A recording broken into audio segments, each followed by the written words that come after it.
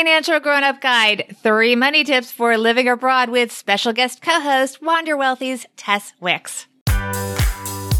You're listening to Financial Grown-Up with me, certified financial planner Bobbi Rebell, author of How to Be a Financial Grown-Up. And you know what?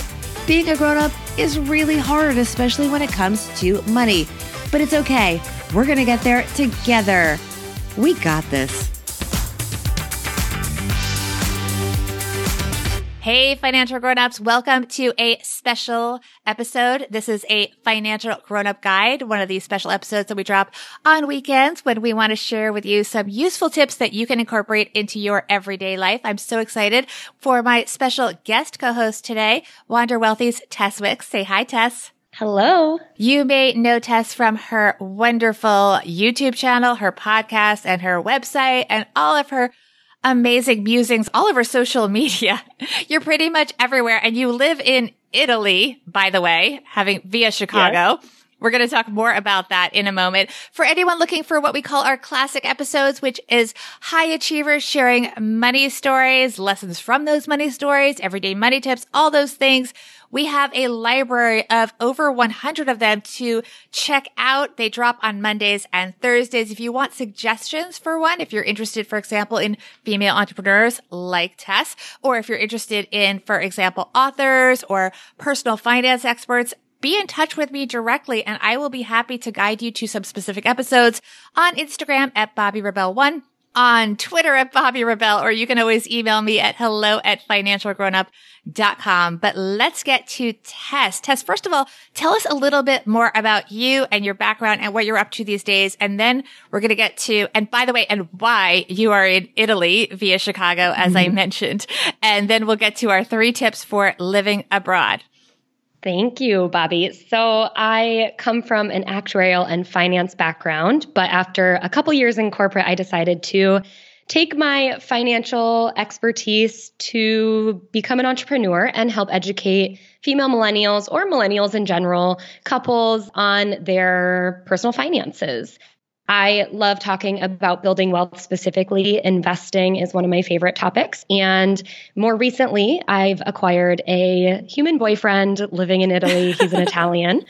So I decided to make the move after we dated for a year to come and try out life in Italy. So here I am. Here you are. And to do that, you had to make some very smart and maybe some surprising money decisions.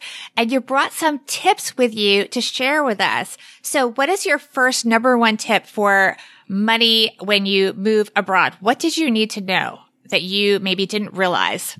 Okay, so this is a little general and kind of specific. And first, I have to say, every single country is different, and it really depends on your plans. I think that the virtual working world, or the people who are, what are they considered? Digital nomads, which is myself. I feel like that's everyone these days, right? Yeah. To some degree. It's just different levels. Right. And some people stay in one specific country, some people bop around, but everything behind that is there's actually a legal process. And that's the biggest thing for me to share with everyone is it's not specifically a financial tip, but it's like making sure that you are allowed to be in the country for the stated period of time. Right. So do the paperwork. Yeah, exactly. What I had to do was become actually a student. And luckily, I needed to learn the Italian language.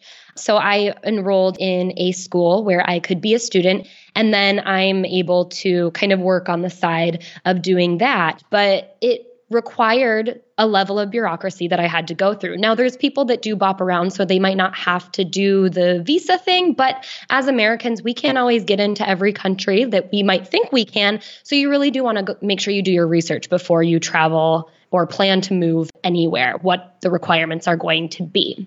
And that will then bleed into another tip that I will share next. All right. So what is the next tip?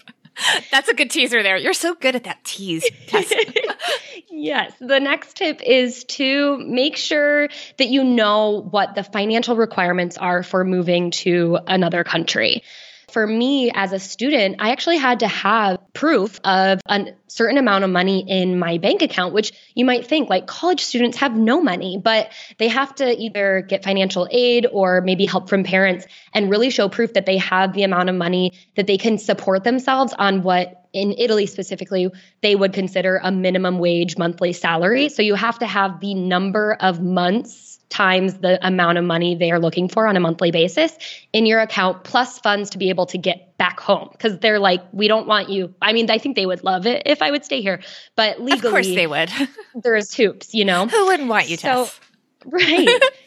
So make sure you do that research and then provide yourself enough time to acquire those funds, because that's going to be probably a big hurdle, is making sure you have enough saved so that you can provide the proof, and also kind of some of the flexible spending money in case you do, have to end up staying home for a couple extra months while you wait on your visa or whatever other legal process you're going through. Right, because a lot of things are not in your control. You have so many rules and regulations, and a lot of countries have a lot more rules and regulations than we do here in the United States. Mm-hmm. And I also think that there are probably a lot of rules that we just don't even realize the U.S. has, because we have the fortune of being U.S. citizens.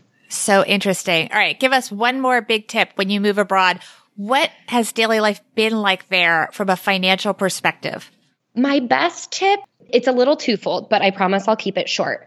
One is, if you're planning on keeping your bank account back home, planning on still being able to get money, maybe you're working virtually or something, it'll all flow through your US bank account. It's to get a travel credit card or some sort of credit card that has 0 foreign transaction fees. So you can spend money with your credit card knowing that you're not racking up a ton of fees other than just the fact that you're going to be converting in the currency. And that leads to my second tip, which is to create a budget knowing in the other currency, knowing and understanding the currency conversion, because then if you do end up needing to use cash or you're just swiping your credit card, if you go somewhere like Hungary, you're going to feel super rich because, I don't know the exact exchange rate, but their currency, it's like if you're spending $1, what it says on their price tags is going to be way more than that, but you're going to be like, oh, my dollar goes so far.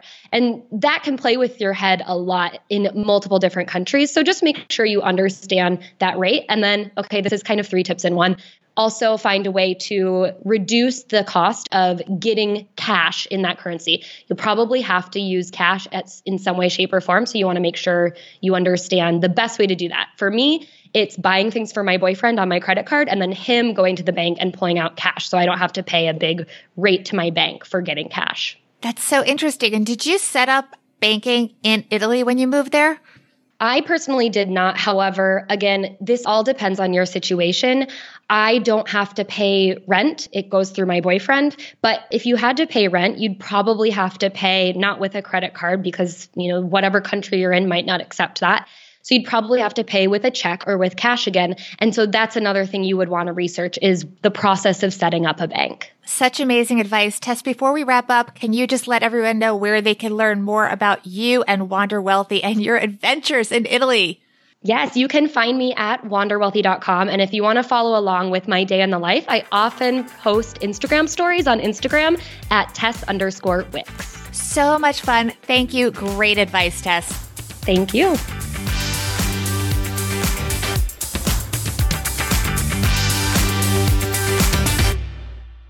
Financial Grown Up with Bobbi Rebell is edited and produced by Steve Stewart and is a BRK Media production.